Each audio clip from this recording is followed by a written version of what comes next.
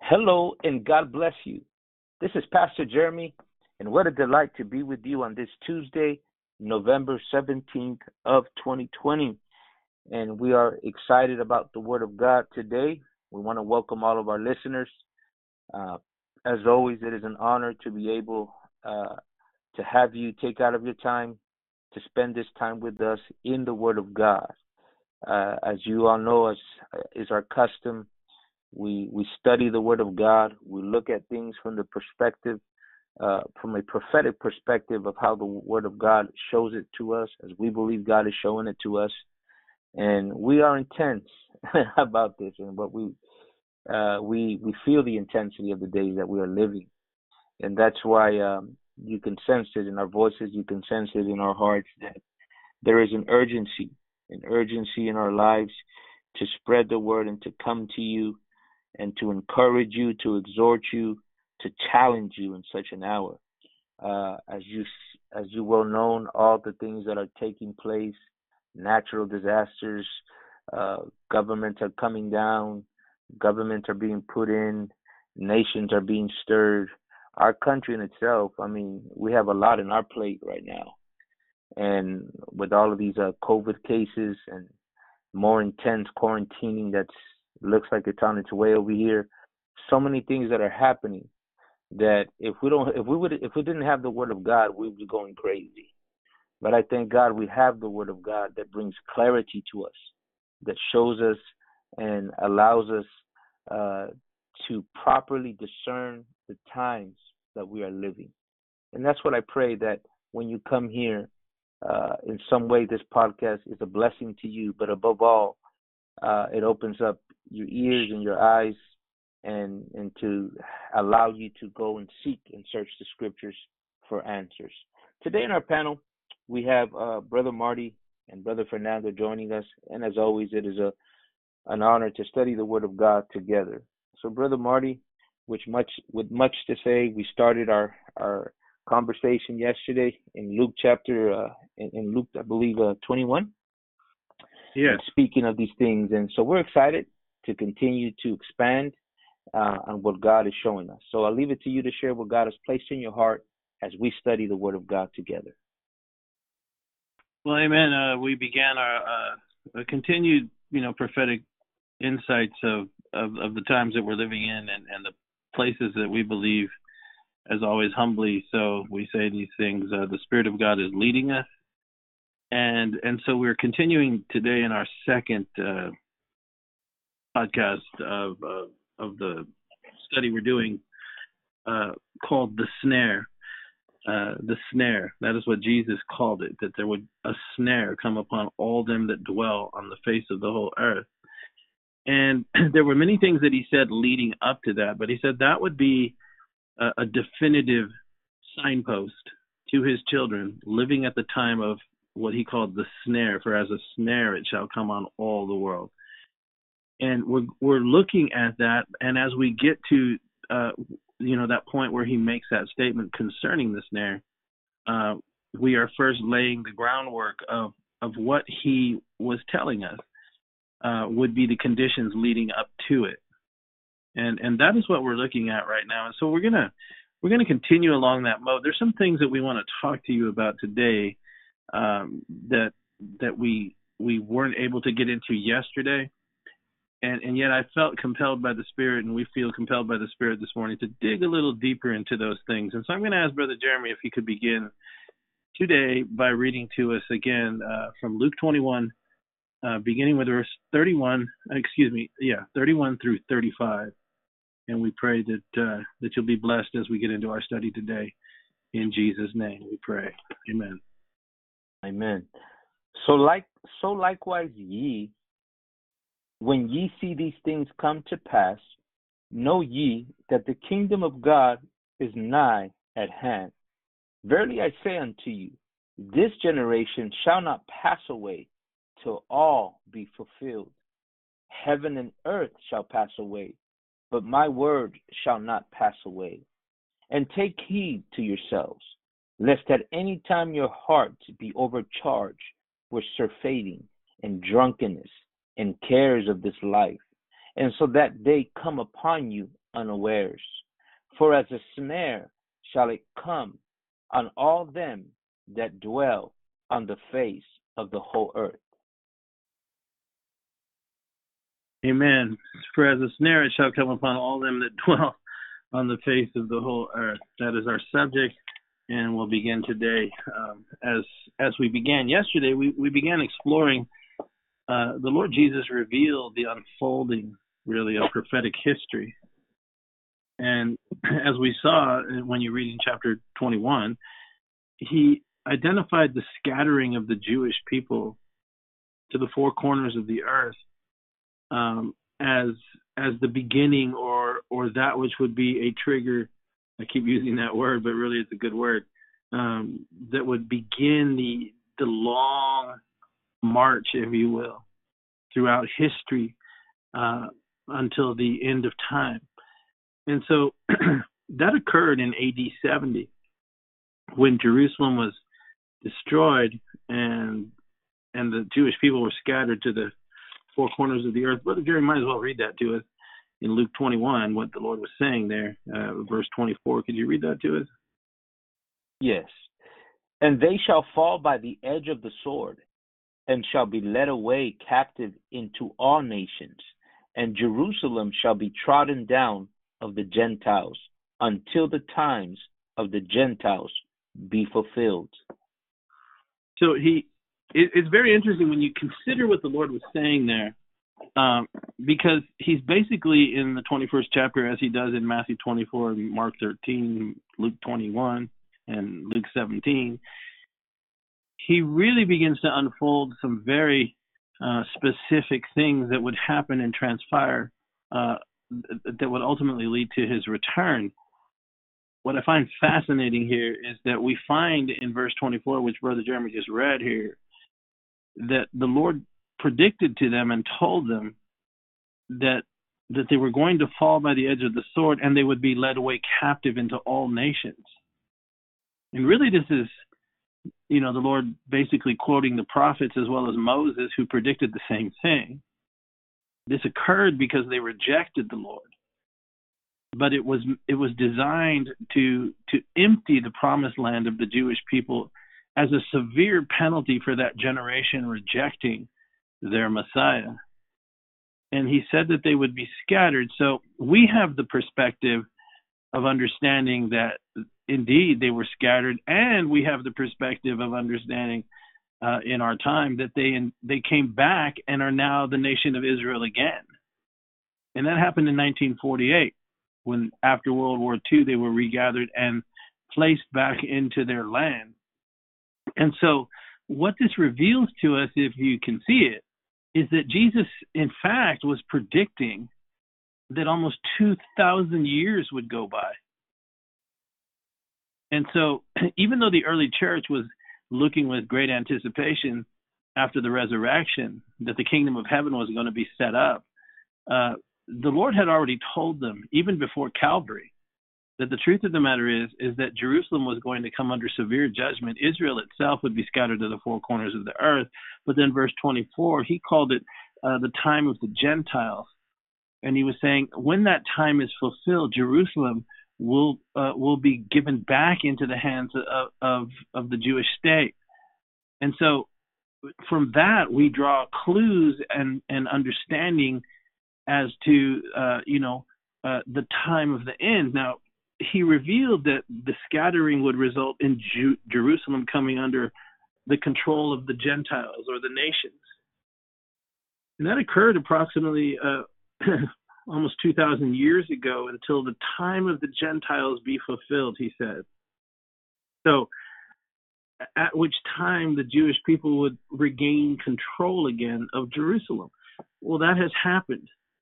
And we witnessed it just a couple of years ago on May the 12th, 2018, like we talked about yesterday. In fact, Israel has taken full control of their capital city, Jerusalem, and proclaimed it to be their eternal capital, recognized by the most powerful nation on the face of the earth, as we talked about yesterday, the United States, who moved its embassy to Jerusalem and established Israel as or recognized Jerusalem as being the sole capital of the nation of Israel. In fact, fulfilling what the Lord said, the time of the Gentile control of that city has ended. So what the Lord goes on to say is that the generation that would see that happen, that generation would not pass away until everything that had been written for the end time would be fulfilled. And that generation of believers needed to pay attention. So the generation that he was prophesying in the far-flung future that would see Jerusalem come up underneath the control of the Jewish state, a regathered Jewish state, and Jerusalem be handed over to them, really the times of the Gentiles being fulfilled, that it was meant to be a blaring signpost to that generation who would witness it, that something was coming. Specifically, he's addressing the believer, and he tells them that they need to pay attention to it and understand something. Could you read that in verse 31, Brother Jeremy? Yes. And so likewise ye, when you see these things come to pass, know ye that the kingdom of God is nigh at hand. So he says, when you see these things, which we've been talking about, and the other things that he mentioned as well, would be, signs in the sun, the moon, the stars. Well, we're not exploring from that perspective right now.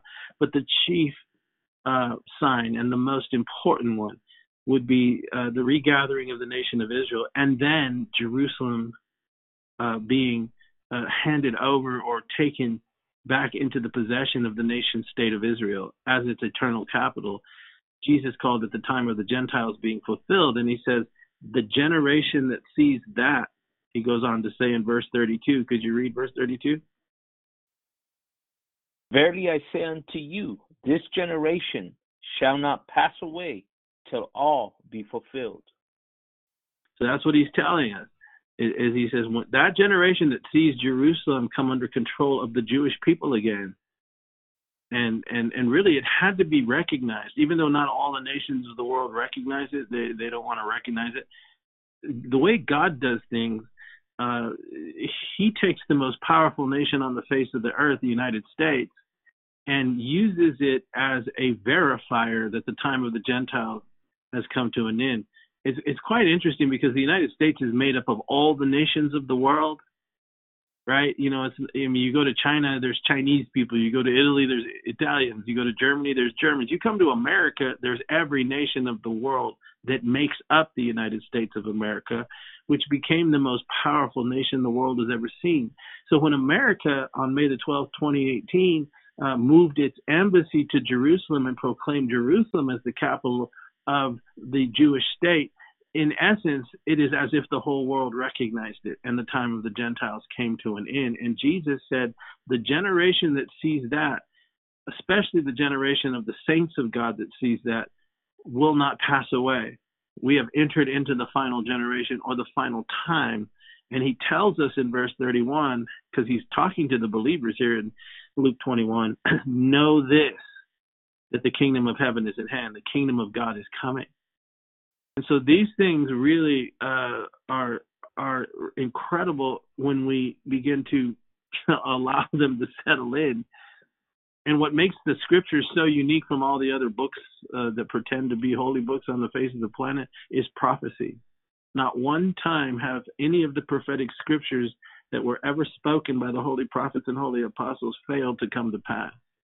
And so what we are anticipating, right? What we are anticipating is further knowing on that. What we anticipate is the rest of it's going to come to pass because everything he said up until that point has come to pass. So after revealing these things, the Lord Jesus then goes on to both warn and instruct. That's what we've been looking at. He goes on to warn and instruct us what we must do in order to endure and also sustain our consecrated, sanctified walk before him in these end times. And so we left off yesterday with a discussion, beginning at what the Lord Jesus first said. He says in verse 34 that we are to take heed to ourselves. Remember, this reveals both something really interesting here, because it reveals both personal and community. Warning and instruction for both. He uses the word plural, yourselves, right? Verse 34, take heed to yourselves. So I think what he's telling us there, that while we are responsible for our own individual walk, we also have to be mindful that we are part of a larger fellowship, the church, the believers. We see that, Brother Jeremy mentioned it yesterday in the parable of the 10 virgins, the 5 wise, the 5 foolish. There's a collective fellowship that breaks apart. 5 wise, 5 foolish. The wise have fellowship and go on to be into the wedding banquet with the bridegroom when he returns. The foolish miss out. But nonetheless, what the Lord is trying to reveal here is that the personal responsibility of the individual believer to take heed to themselves is a given, but not to forget that it is a community of believers. So that's why he says you're going to need each other. And I think that's why he used the plural, yourselves. The individual self and the church are brothers, plural. Now we need to focus on this because he's really beginning to reveal the intensity of our times right here. We've already established, like we did yesterday, that Jerusalem has been transferred. He speaks of that generation who witnessed it as being a generation that would not pass away, that it has indeed entered into the end times. And then right away he goes into warning us and talking to us about the intensity, and that it's going to be something that requires us to respond in the right way. Because remember, the Lord is leading us in verse 35 to what he called a snare is coming. And so the preparation and the necessity to take heed is in advance of the snare. And the snare that's coming in verse 35 is something that will affect every single human being on the face of the planet. Read verse 35, would you, Brother Jeremy, just to confirm that? For as a snare shall it come on all them that dwell on the face of the whole earth. So it's coming, it's upon all, and it's global, it's planet-wide. It's something that he was predicting would happen, and he calls it a snare. Now, before we get to that point, though, he has given us warning and instruction to take heed, and then he gives us a list. Before the snare, all the other prophetic events that we were talking about, the various things and signs that would transpire leading up to this particular event he calls the snare, it also comes coupled with spiritual opposition, which leads up to the snare.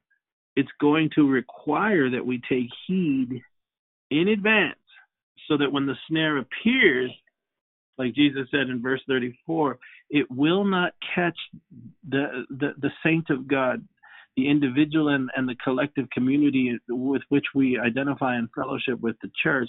It won't catch us unaware. He's trying to warn us so that our eyes will be wide open so that when it happens, in other words, we will be ready. We won't be without strength. We won't be asleep. We won't be without understanding of what is really happening, what is actually taking place in this snare event that will affect the whole world at the end of time, which is where we believe we are. So this brings us to where we want to talk a little bit again today, because I think we left some things out on the field, so to speak, yesterday. So let's look a little closer at the warning to take heed, because wrapped up in the word is the mind and the effects of a weakened mind will have on the heart or the soul, our spirit. Now, I want to talk about something that Brother Fernando pointed out yesterday. Remember, what the Lord is revealing to us is incredibly intense warfare is coming. And it's geared to affect our thought, our emotions, to the extent that the snare that we're talking about will take us by surprise and we discover that we don't know what's really happening, and we have no understanding because we fell asleep. What Brother Fernando was talking about yesterday was that prophetic events leading up to this snare would lead to cause us to fall into a slumber. How did you say it yesterday? Do you remember, Brother Fernando? Yeah, it was words to that effect. That and I think you said it well as well. That it will bring about a slumber, which will cause us to seek for outlets to get away from the warfare that we're feeling. Yeah. And those things can come in many different, various ways. But we spoke about how the Lord is directing His words to us who are enlightened, illuminated in the Word of God, to take heed. He's not speaking to the world. He's speaking to His children, His disciplined ones at the end of time. Hey, you're going to come under intense warfare that is going to be to the point where, the anxiety is going to be at an all-time high. All kind of hell is going to be breaking loose around you, whether it's domestical, financial, whatever. All those things are going to bring about this situation where we're going to, kind of do things to cope with those things that ultimately can bring about a slumber if we're not careful. Yeah, very good. And that's why we're focusing in on that phrase, take heed to yourself. Again, like we said, the word take heed, it means several things. And listen to this list, what actually it means. It means to hold the mind, pay attention, to be cautious, to devote your thought and your effort, and to apply yourself in spiritual matters, in prophetic things, to understand, to stay awake.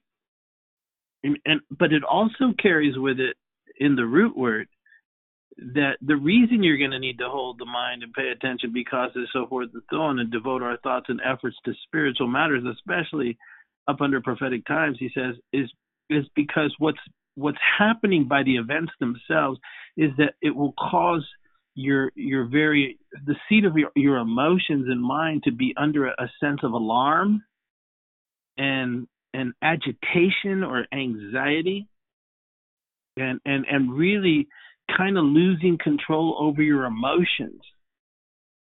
And so he's saying, in advance of that, you need to learn how to, and I need to learn how to hold the processes of my thoughts, because it implies reactions that affect the totality of our being, who we are up under these times. Don't lose sight of what we're talking about, because we're talking specifically about what the Lord said would be the signpost to the last generation. We already went over the fact that Israel would be regathered, but then the major trigger point would be Jerusalem being brought exclusively back under her control. And then the Lord said, know something. When you see that, know this: the kingdom of heaven is at hand, and that generation who witnesses it has now entered into the acceleration of the end times and will not pass away until all prophetic events are going to be fulfilled.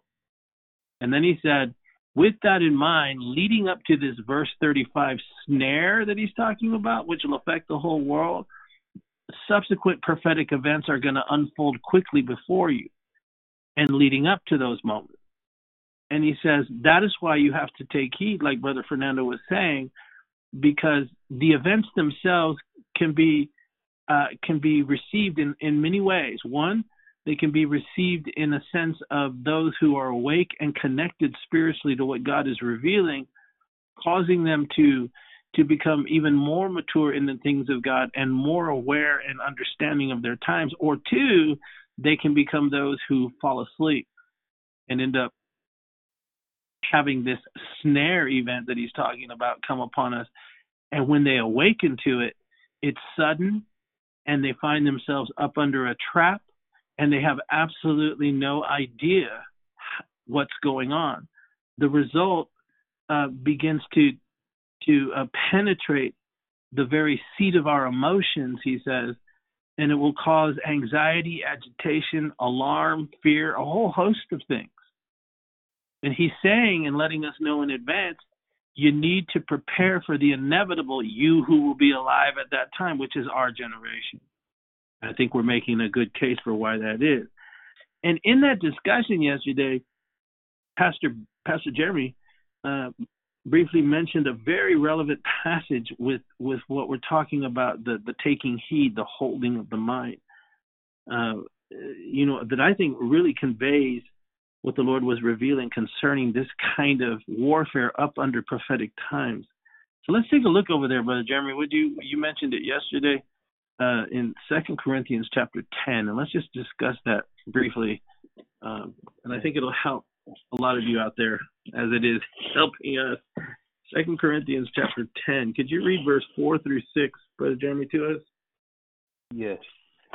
For the weapons of our warfare are not carnal, but mighty through God to the pulling down of strongholds, casting down imaginations and every high thing that exalted itself against the knowledge of God, and bringing into captivity every thought to the obedience of Christ, and having in a readiness to revenge all disobedience when your obedience is fulfilled.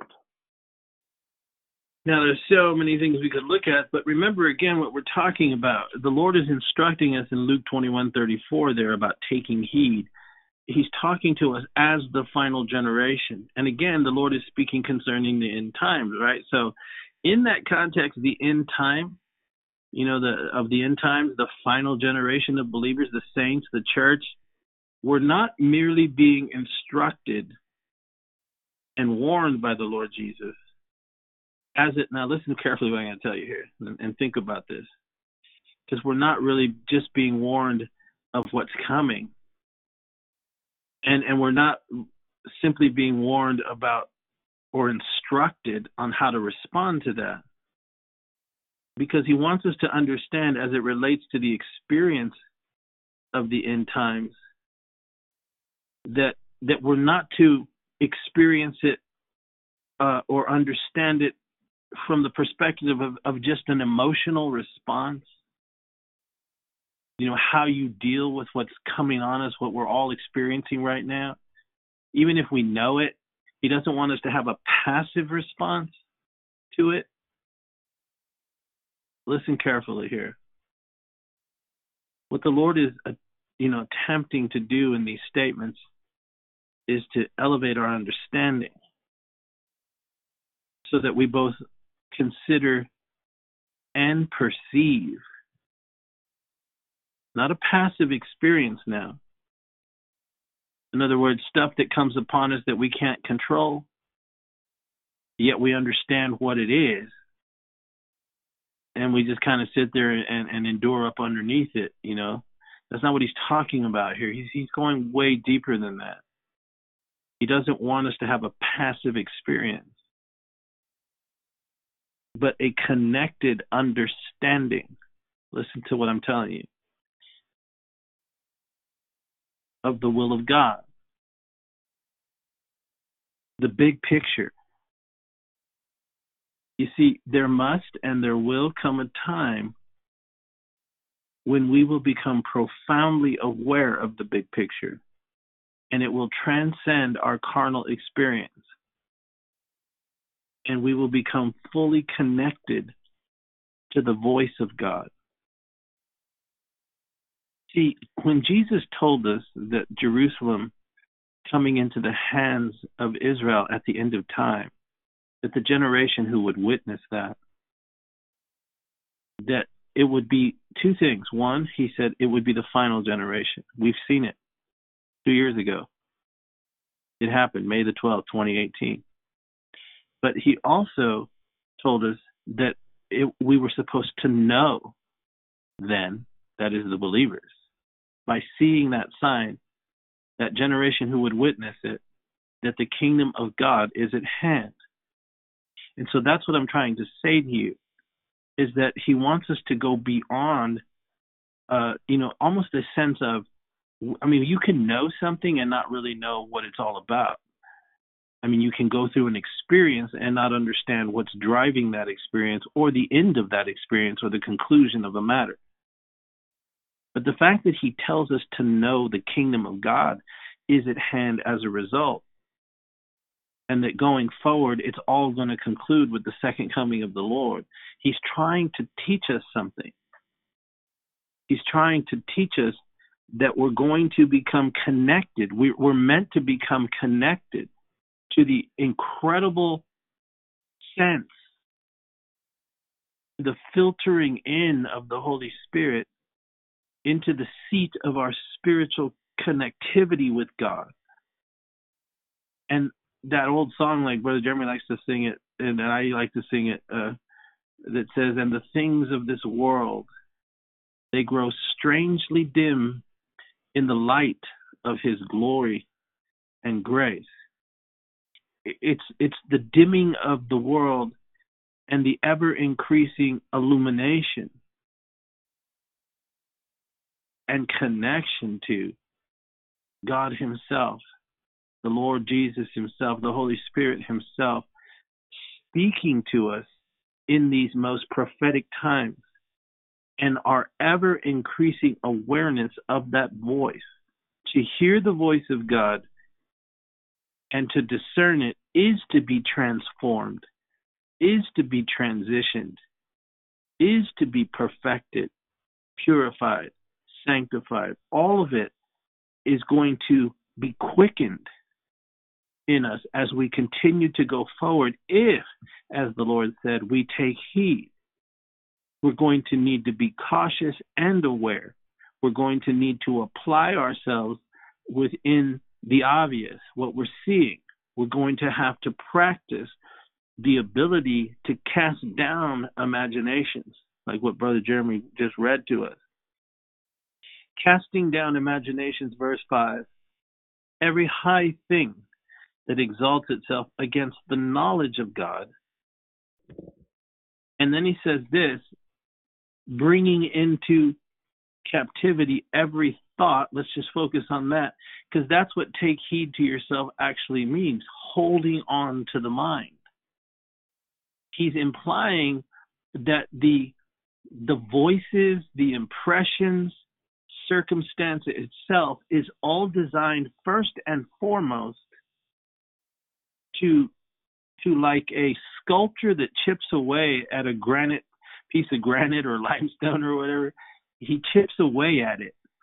It has that same feeling that the prophetic time frame in which we're living has its opposite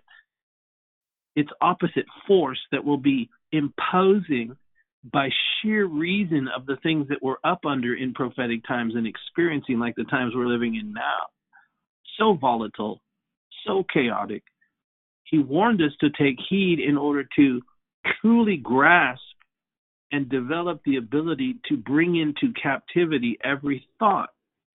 It's vital, and it requires training and the infusion of the Holy Spirit. But in so doing, there becomes an ever-increasing sense and a propelling forward in that sense that we are at a much more profoundly understood level, personally and collectively as the church, that we are that final generation, and that we know at a most deep level that the kingdom of God is at hand.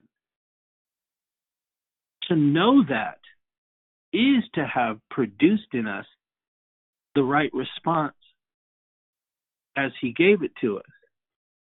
So he wants us to come to that place where we're profoundly aware of the big picture, and we begin to hear and have a sense of the voice of God in a way and at a level that we never have.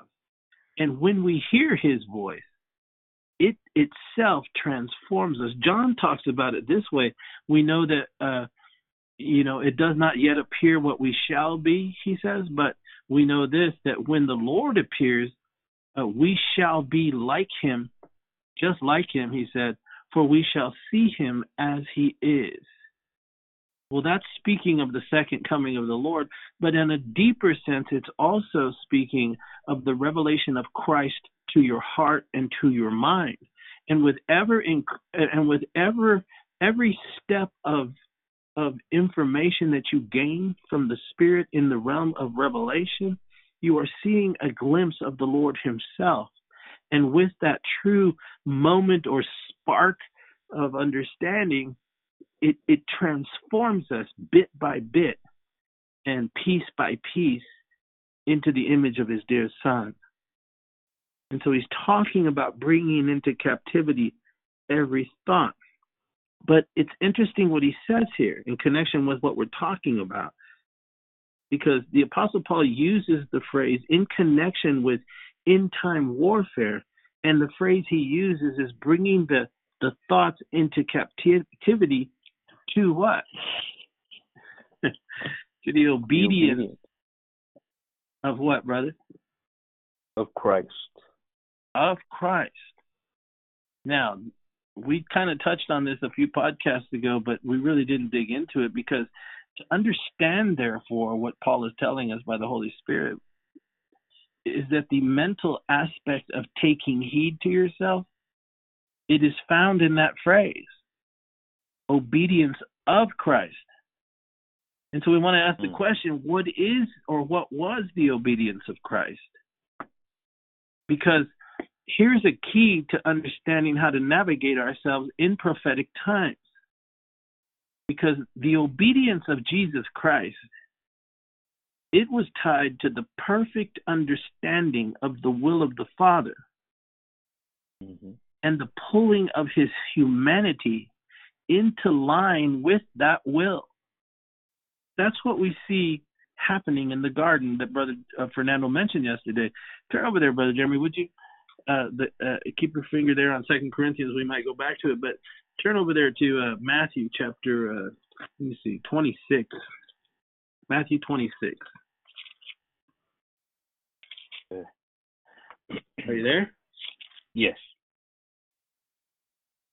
So read to us verse 38 and 39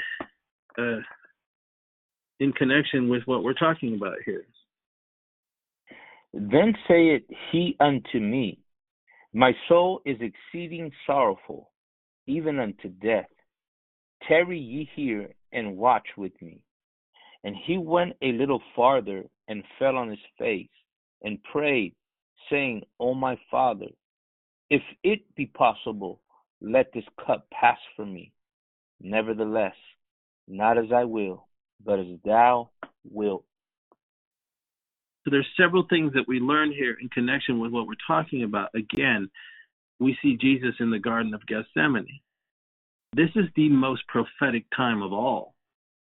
For it was here that his humanity would be brought into subjection to the will of the Father.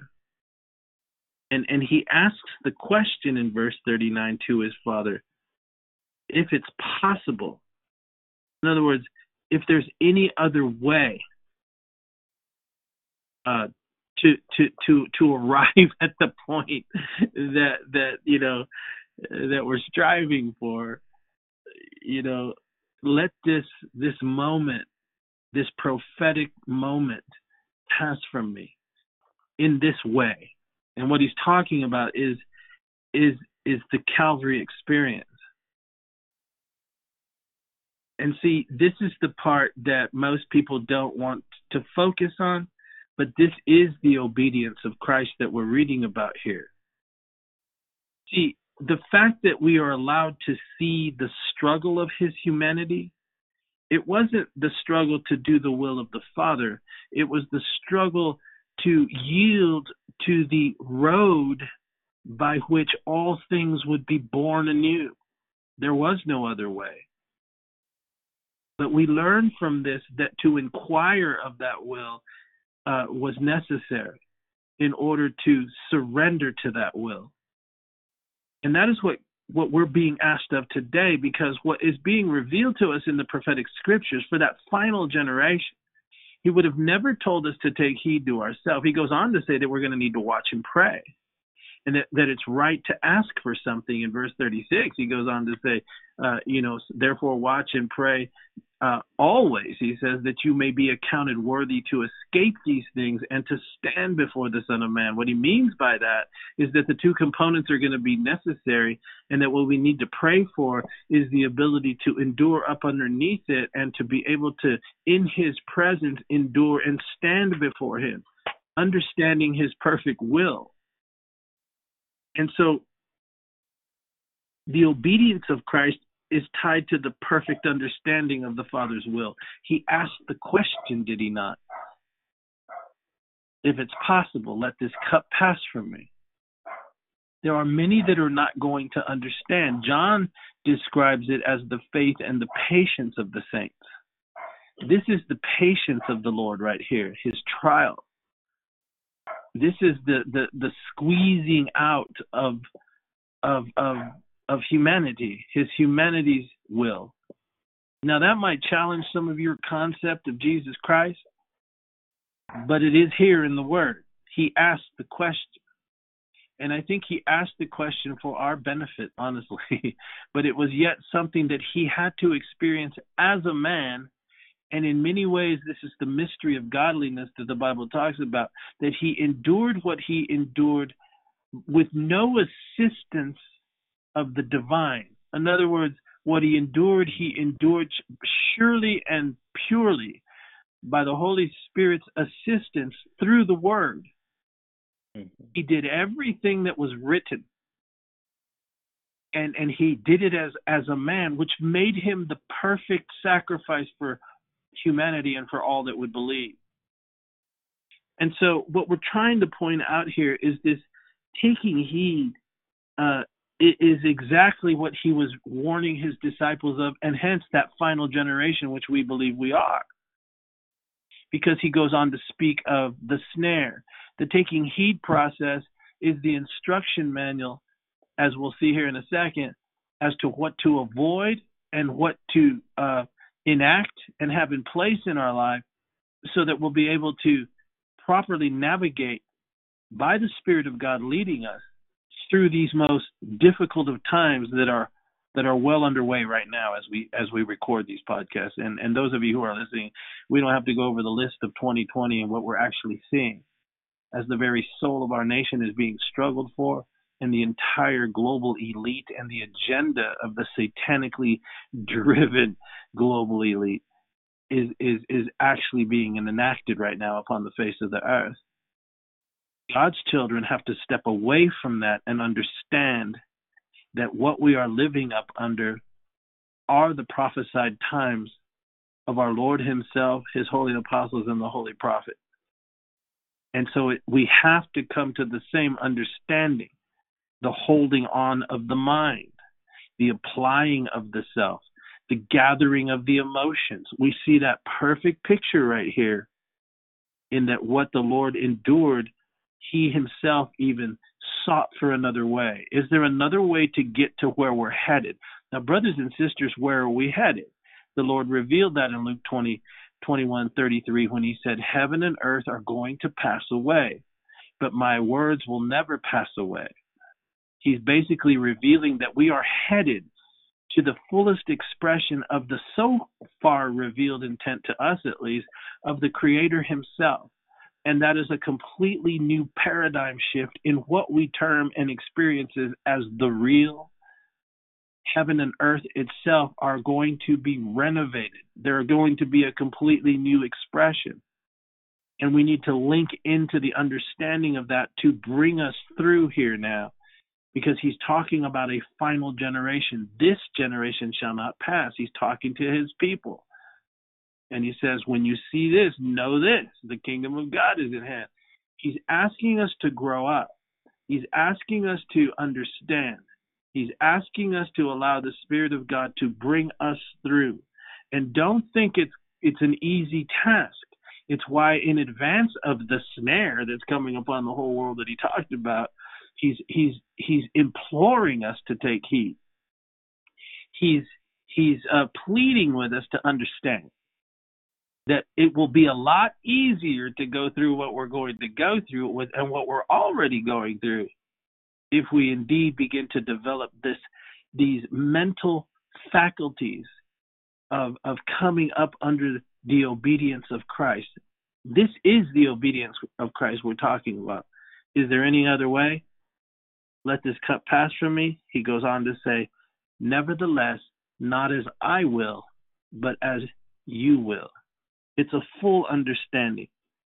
Now, what's interesting, can anybody have any comments on that? Yes. No, go ahead, brother. Okay. So it's very interesting here is that we see what he warns in Luke 21 already happen in the garden when we see the contrast at the most prophetic of moment. What happens?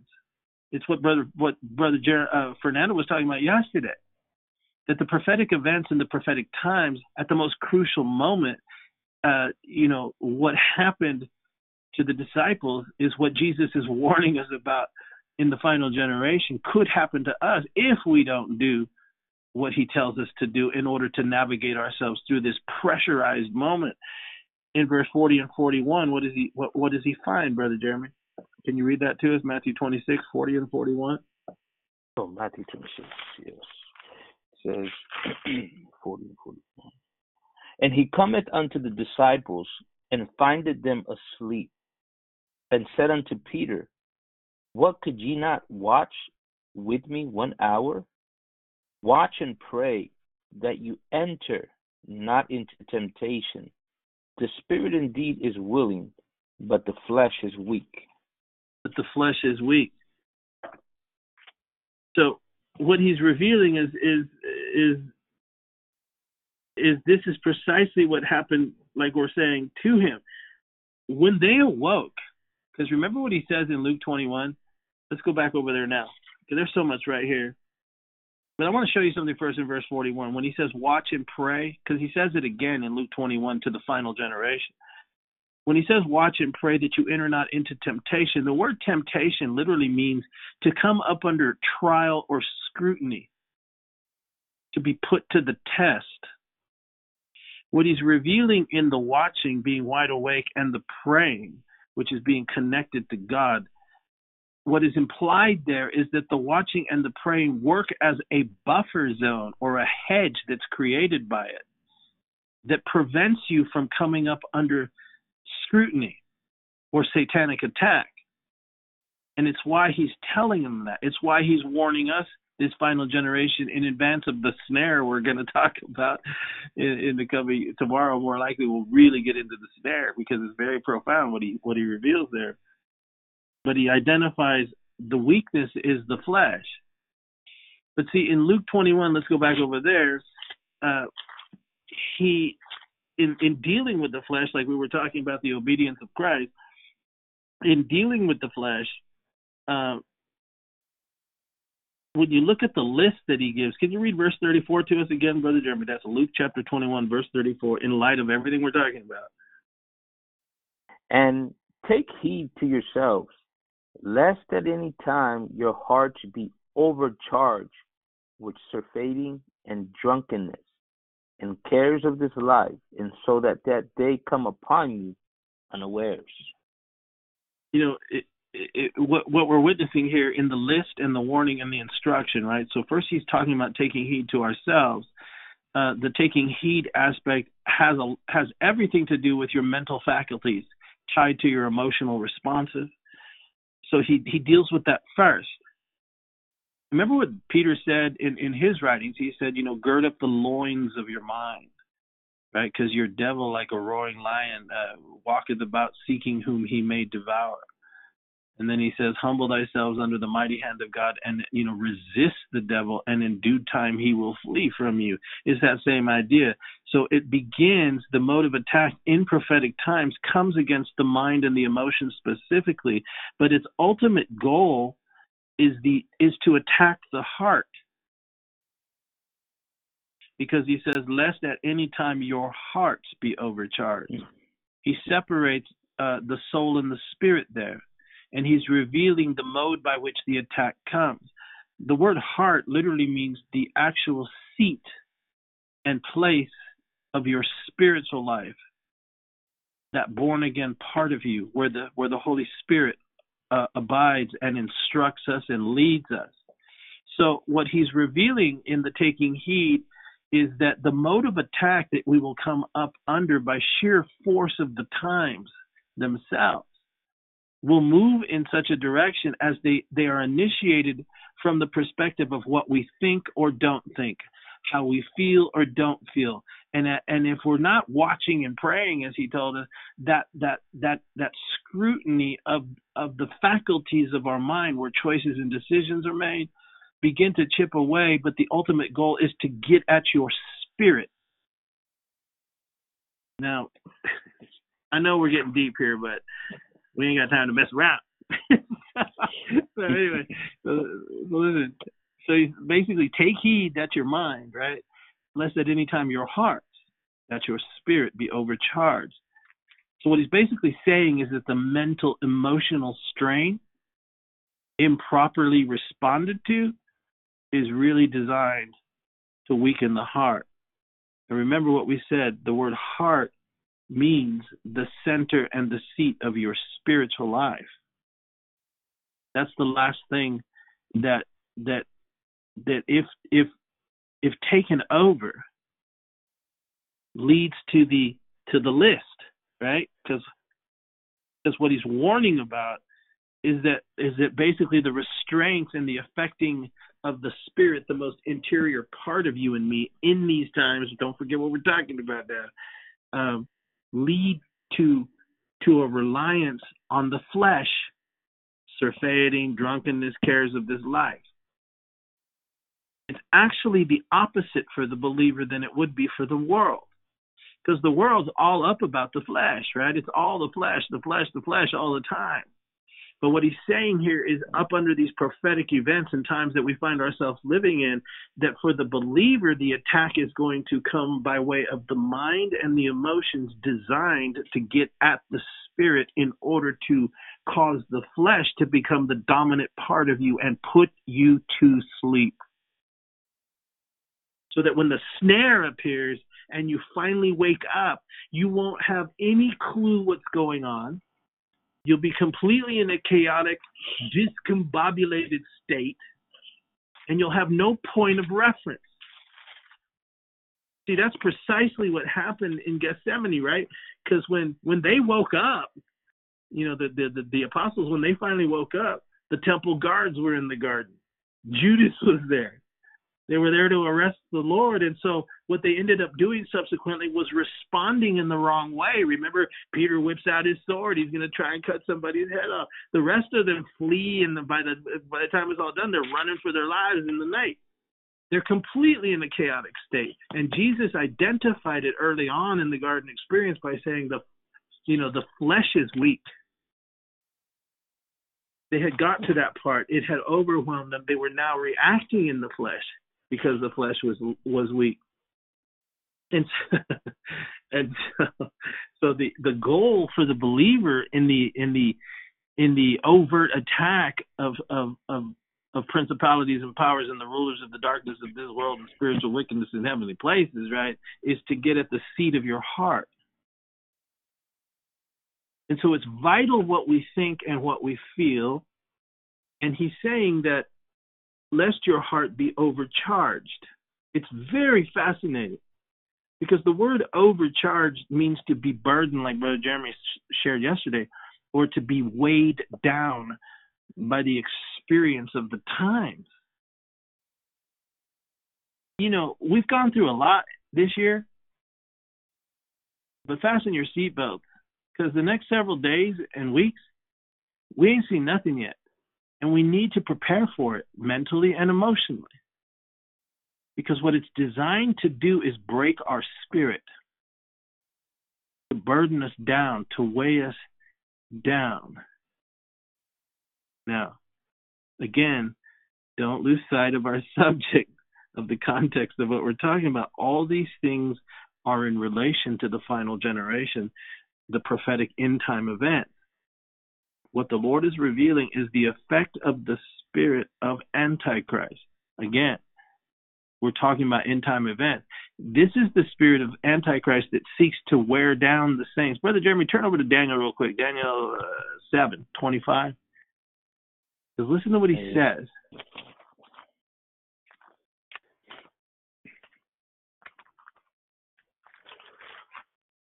Go. We're there. It says, and he shall speak great words against the Most High, and shall wear out the saints of the Most High, and think to change times and laws, and they shall be given into his hand unto a time and times and the dividing of time. Right, so that it culminates with the final 3.5 years of human history. Isn't it interesting that one of the things that he uses to wear out, and that, can you look up that word, Brother Jeremy, for us, wear out? Because it literally means, the list it gives is in perspective of what? Is in the sense of what? How does he wear them out? Right here, wear out. I'm here. I don't see a specific the one that I have here. To look it up in the Hebrew, right? Is that what you're asking me? Yes, in the Hebrew. It's not here. It's not. Sorry, the meaning is not here, so that I can go into it with the app that I have. All right. Let me check You're looking another at one. what? The Touch Bible. It's under the word out, Brother Jeremy. Wear out. Oh, okay. Yeah. Got you. Get it? You just weren't learning. You just didn't hit the right word. Wear out. It means, here we go. It means to afflict, to wear away, to wear out, to harass constantly, figuratively speaking. Now go up to the top there where it says corresponding to the verb. It's used only in what? It says, let me see, to fail, by implication to. At the top, bala, that's how you say it, the bala. Mm-hmm. And it says corresponding to verb, right? Yes, I'm sorry. I see it now. It's in parentheses. It says used only in a mental sense. There you go. So it's what Jesus was warning about was the spirit of Antichrist when he said take heed. It's the same idea in the list you gave there of harassing constantly, wearing away, but it's used in the mental sense of harassment and in the wearing away or the chipping away of the mental faculty. It's designed to get at the spirit. One of the characteristics you just read there on a side note was that he would seek to change times and seasons, right? It kind of reminds me of what's going on right now, right? I read an article this morning that says Dr. Fauci says we can't have Christmas. You know, or the mayors and governors across the country telling us we can't have Thanksgiving. Well, that seems kind of stupid to us, but if you have eyes to see, is it possible we're already witnessing the spirit of Antichrist trying to take away our times, our seasons, and really those events are geared toward the worship of God. It's just another piece that's seeking to wear people out in a mental sense in order to make them more pliable. You understand what I'm saying? Yes, absolutely. Any thoughts, brothers? Help me out here. Well, the mental state. Remember, the part of the soul is the mind and the heart. So if he can affect our mental state, right, or our mental sense, it will eventually affect our hearts, which is the very thing that God is telling us to guard, right, in this hour. That's what Jesus was telling us, right? Go ahead. And so what we read in Corinthians, you know, Paul telling us, you know, this fight, this war we have, it's not carnal, it's spiritual, you know. Yes. And how to bring, and then you're making the connection between when he says take heed, when Jesus said take heed, what was he talking about? And then you likened it to the obedience of Christ, of coming to that place. And it's amazing because as I was thinking about that, brothers, you know, we always say Jesus came, you know, to die on the cross, and yes, that was his purpose, but his ministry was to reveal the Father, was to reveal the will of the Father. And in that, what we see is not just him revealing the will of God, the Father, but also he's showing us how he submitted himself to that will. Yes. Especially Perfect. towards the end, especially right to the end of his ministry when this great persecution arose against him. You know what I mean? It was literal. And in that moment, he made that decision that you spoke about in Gethsemane. Is there another way? You know, right? But he said, not my will, but your will be done.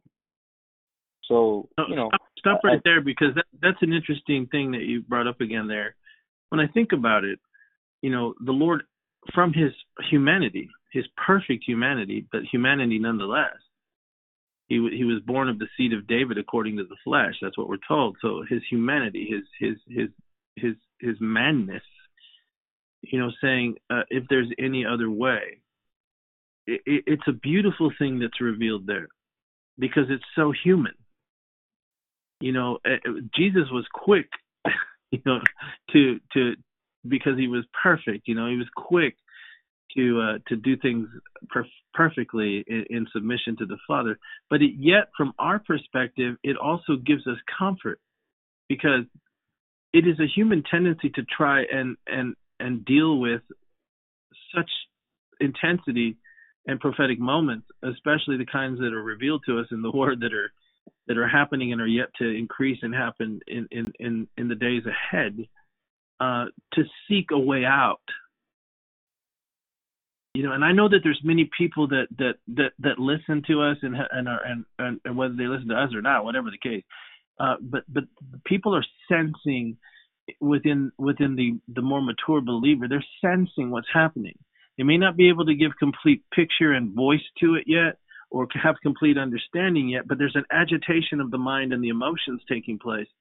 And there's scenarios that are being played out just by, you know, sheer thought of what would we do? What if this happens? What if that happens? And there's almost a troubling of the waters in a fear that would seek to overcome and figure a way out. But the truth of the matter is that what is revealed is that there's only one way. And that the real struggle will be to understand that. That's the obedience of Christ. Oh, this is not easy to talk about, really, you know. But it is the Word. And Jesus identified it when he came to his disciples and said, could you not watch with me for 1 hour? Into the church of Philadelphia, he talks about the hour of trial that's coming upon the earth. In Daniel, you just identified it as a time and half a time. That's 3.5 years. It's a very short period of time. And yet it is reserved for the last generation. And that's why he preceded everything we were talking about, that when you see Jerusalem given back to the Jews and the time of the Gentiles fulfilled, the first thing before he even gets into all this more intense stuff is to anchor their souls with one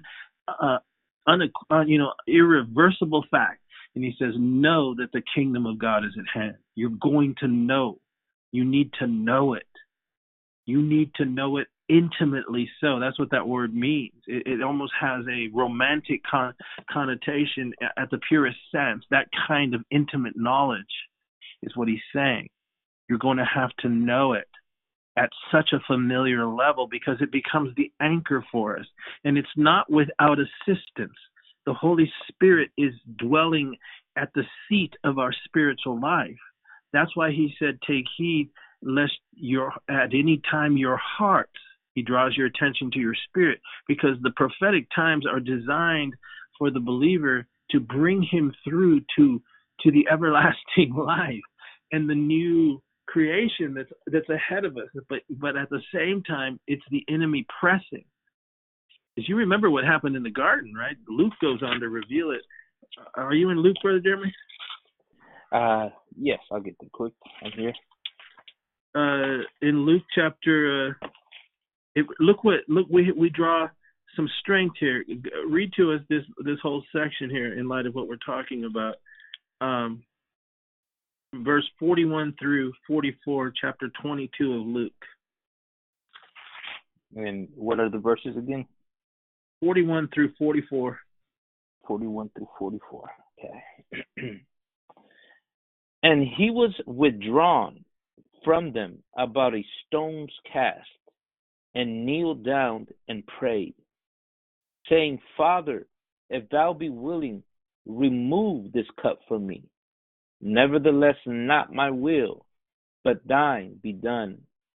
And there appeared an angel unto him from heaven, strengthening him. And and being in an agony, he prayed more earnestly, and his sweat was as it were great drops of blood falling down to the ground. This is that mental strain that he came up under. See, that's what we're talking about here.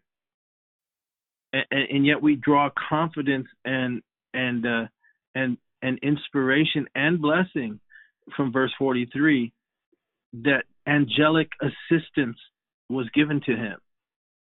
Yes. And so it will be given to us. Understand that. These are things that we're going to become more familiar yeah. more familiar with as we go along, brothers. Let me tell you something. These supernatural experiences and realities are going to be ministered to us in these times with the Holy Spirit, the ministering spirits of the angelic host. They're all coming to help us, this final generation. We're going to get through this. Understand? I'm sorry, brother. Go ahead. No, brother. I kind of understand it like this too, and I know you guys could elaborate if you want, but it's almost like, how do I say this? It's not enough just to have the knowledge. You know, the knowledge is a general overview of what this is, what's going on. That's not going to be enough. You also need to have an understanding, and that is a deeper of how things are working. But even that's when you need also the wisdom, and the wisdom is the application of what we know and what we understand. And I think that's where we struggle sometimes. We know these are the days. We either don't know what to do or how to apply what the Word of God is saying. Does that make sense? Yeah, absolutely. Well, that's what we're talking about. That's what I meant earlier, and I it's very difficult to describe. But when I talked about why he was telling us about taking heed to ourselves and lest at any time our hearts be overcharged, is that what he was trying to reveal to us was that the experience of the end times have to be more than just what you just said. You know, we got the information, we got the knowledge, we got the bullet points, right? We got the PowerPoint presentation, right? It's in my notes.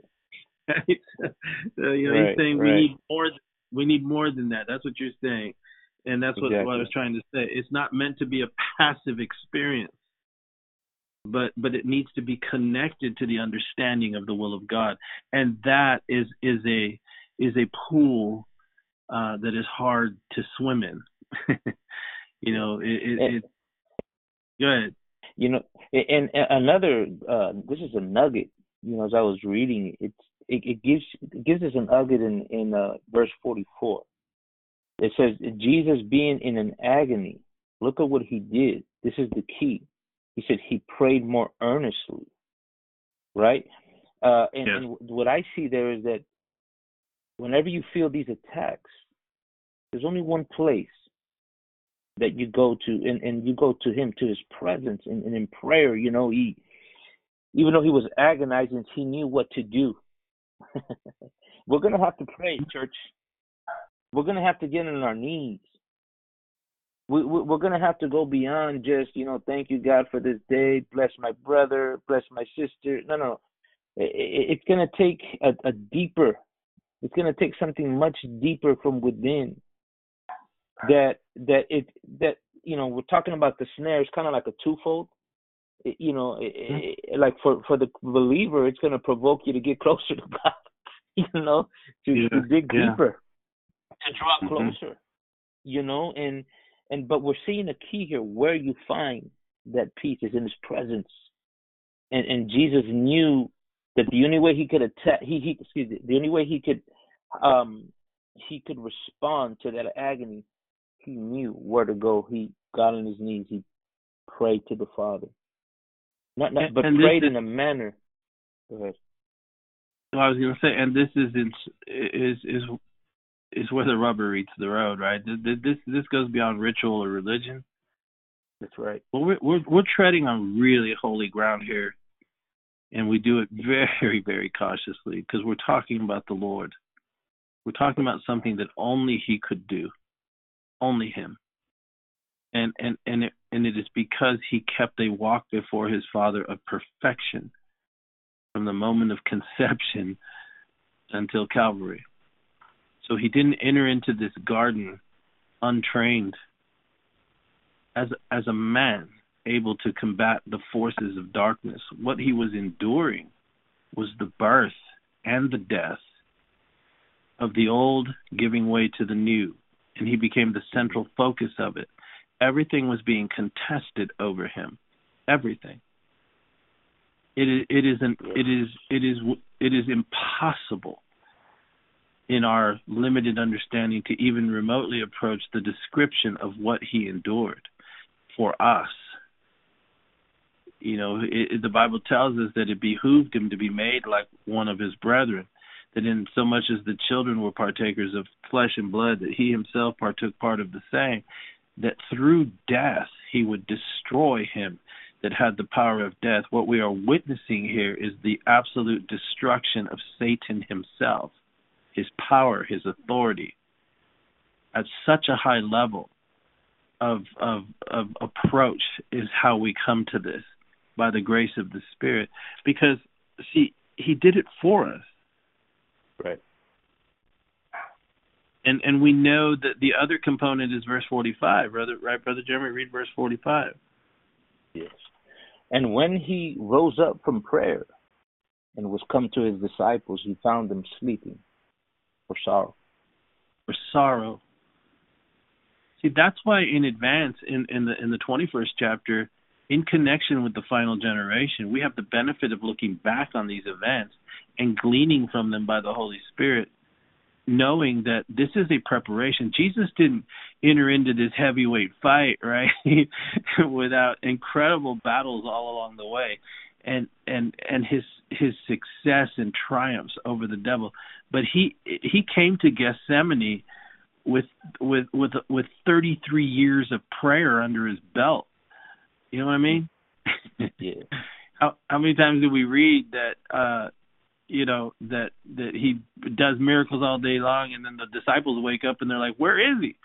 Well, it says he rose up a great while before day, right? And He'd go to pray. He prayed at such levels that His disciples said, "Teach us to pray." We ain't never seen anybody pray like that. Anyway, go ahead, brother. And there's a little word, not a little word, but another thing that I don't want it to escape us, and that's being in an agony. He prayed more earnestly, and that word earnestly means that He stretched Himself out. Yeah. See, we always talk about the physical death of Jesus Christ, where He stretched Himself, His arms, His legs, but we don't see the deeper side of what happened right before that. That's when He stretched Himself in the spirit realm. You know what I mean? Yes. It's powerful. It's powerful what it's saying there. To pray more earnestly means that He stretches out, and because that's what's going to happen to us. We're going to be tested. We're going to be stretched out. And that's an excellent point. And yet, that's why I want to draw our attention to verse 43, right? Because we can draw from that. Remember what the Lord said. He never did anything except what He saw His Father do. And neither did He say anything except what He saw His Father say. What He meant, He wasn't talking about anything outside the confines of the Word of God. Everything He did, everything He saw, and everything he performed, including the miracle and understanding of his resurrection, everything he read in the Word of God from Genesis to Malachi. And as a man, even though he was the Word wrapped in flesh, but as a man, he learned it. He learned obedience, did he not, through the things that he suffered? He learned as a human, as a man. He grew in favor with God and with man. He was a man. And so we take from that these applications of the word, which we can add to ourselves. We see here in verse 43 that an angel came from heaven to strengthen him in this great prayer that you're describing, Brother Jeremy, so well. So what I'm trying to say is to bring comfort in the midst of these heavy things we're discussing. We draw with precision and the leading of the Spirit from these kinds of events, knowing that we can request these things because it was given to our Lord. If you need the strength, ask him for it. And again, what we're talking about here requires process of time and development and revelation of the Spirit. So don't feel like, my God, I could never get to that level. Well, none of us could. That's why he's the Lord. But we strive to be imitators of Christ, and we're woefully fall short of those things. But we have his promise that he who has begun a good work in us will watch over it. We're really striving to die to ourselves. That part of us that is yet alive. Jesus died for us in the garden. He had already died before he went to the cross, right? That's why I love what you read there, Brother Jeremy, in verse 45, where it says he rose up from prayer. Praise God. Hallelujah. We know from John that rising up, right? He had received all the strength he was going to need. Look at John chapter just to bring some encouragement here in this heavy, because it's heavy, man. It convicts me. I tell you what, I got a long way to go before I get anywhere near what we're talking about, man. And I know a good little bit about the word, just a little bit, seriously, just a little bit, tiny bit, but more than I knew, a few years ago. But even knowing what I know and having gone through what I've gone through personally, all I'm aware of now more than ever is I need Jesus Christ.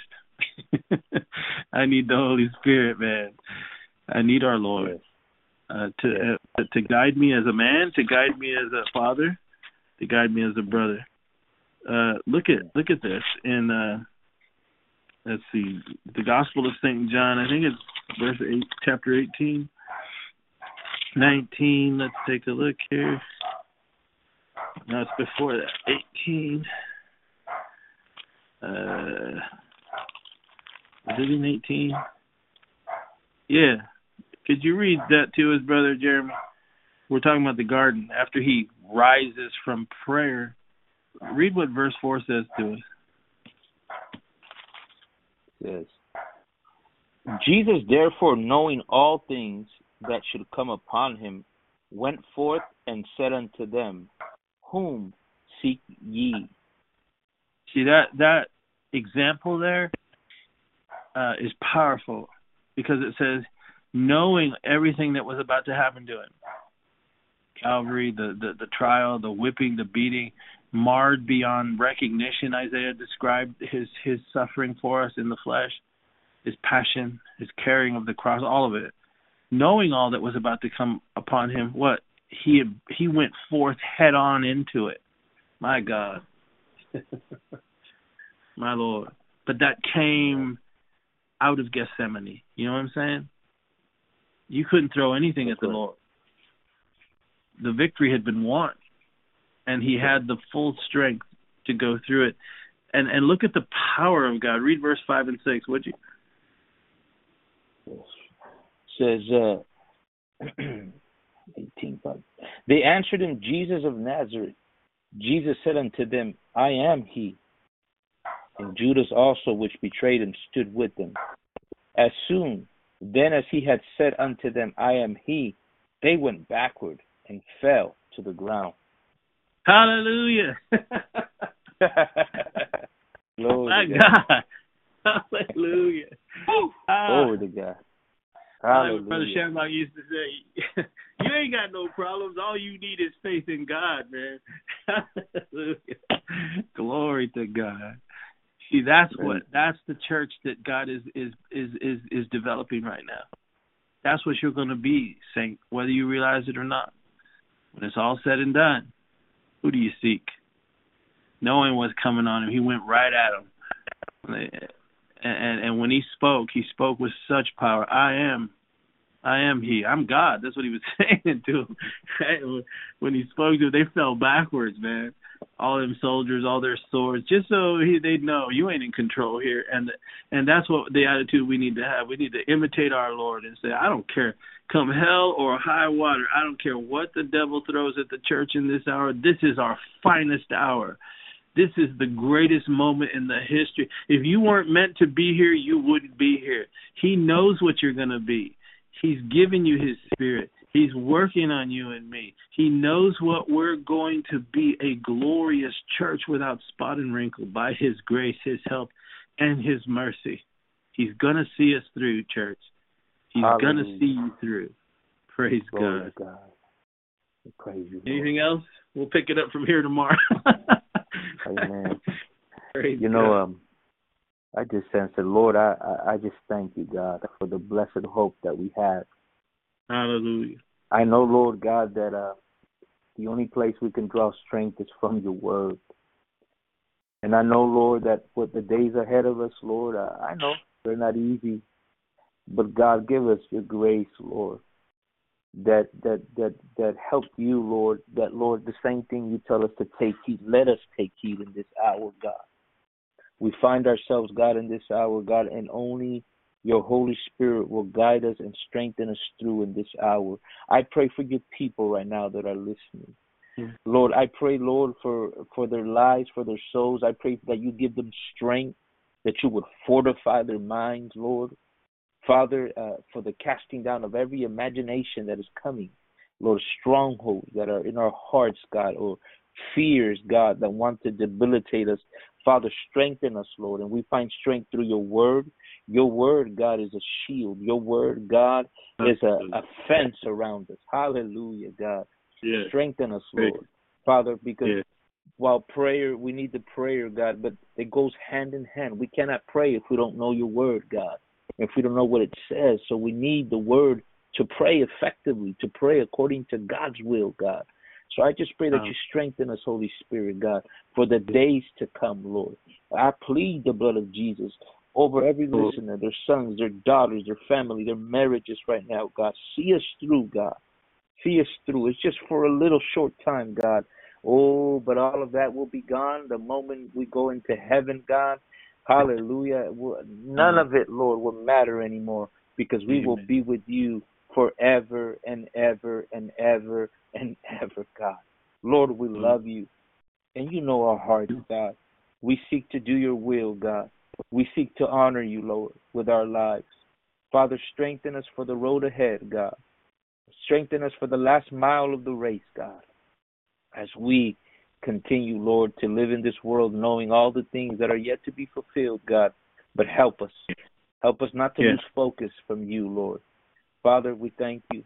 And we pray that this word will strengthen somebody's faith today. In Jesus' name we pray. Amen and amen. Praise God. We love you. We love you with all our hearts. And we pray that you join us tomorrow as we continue to study and go deeper into these spiritual truths that are so urgent for such a time like this. We pray you've been blessed, and we pray God bless you, God keep you, and as always, keep looking up.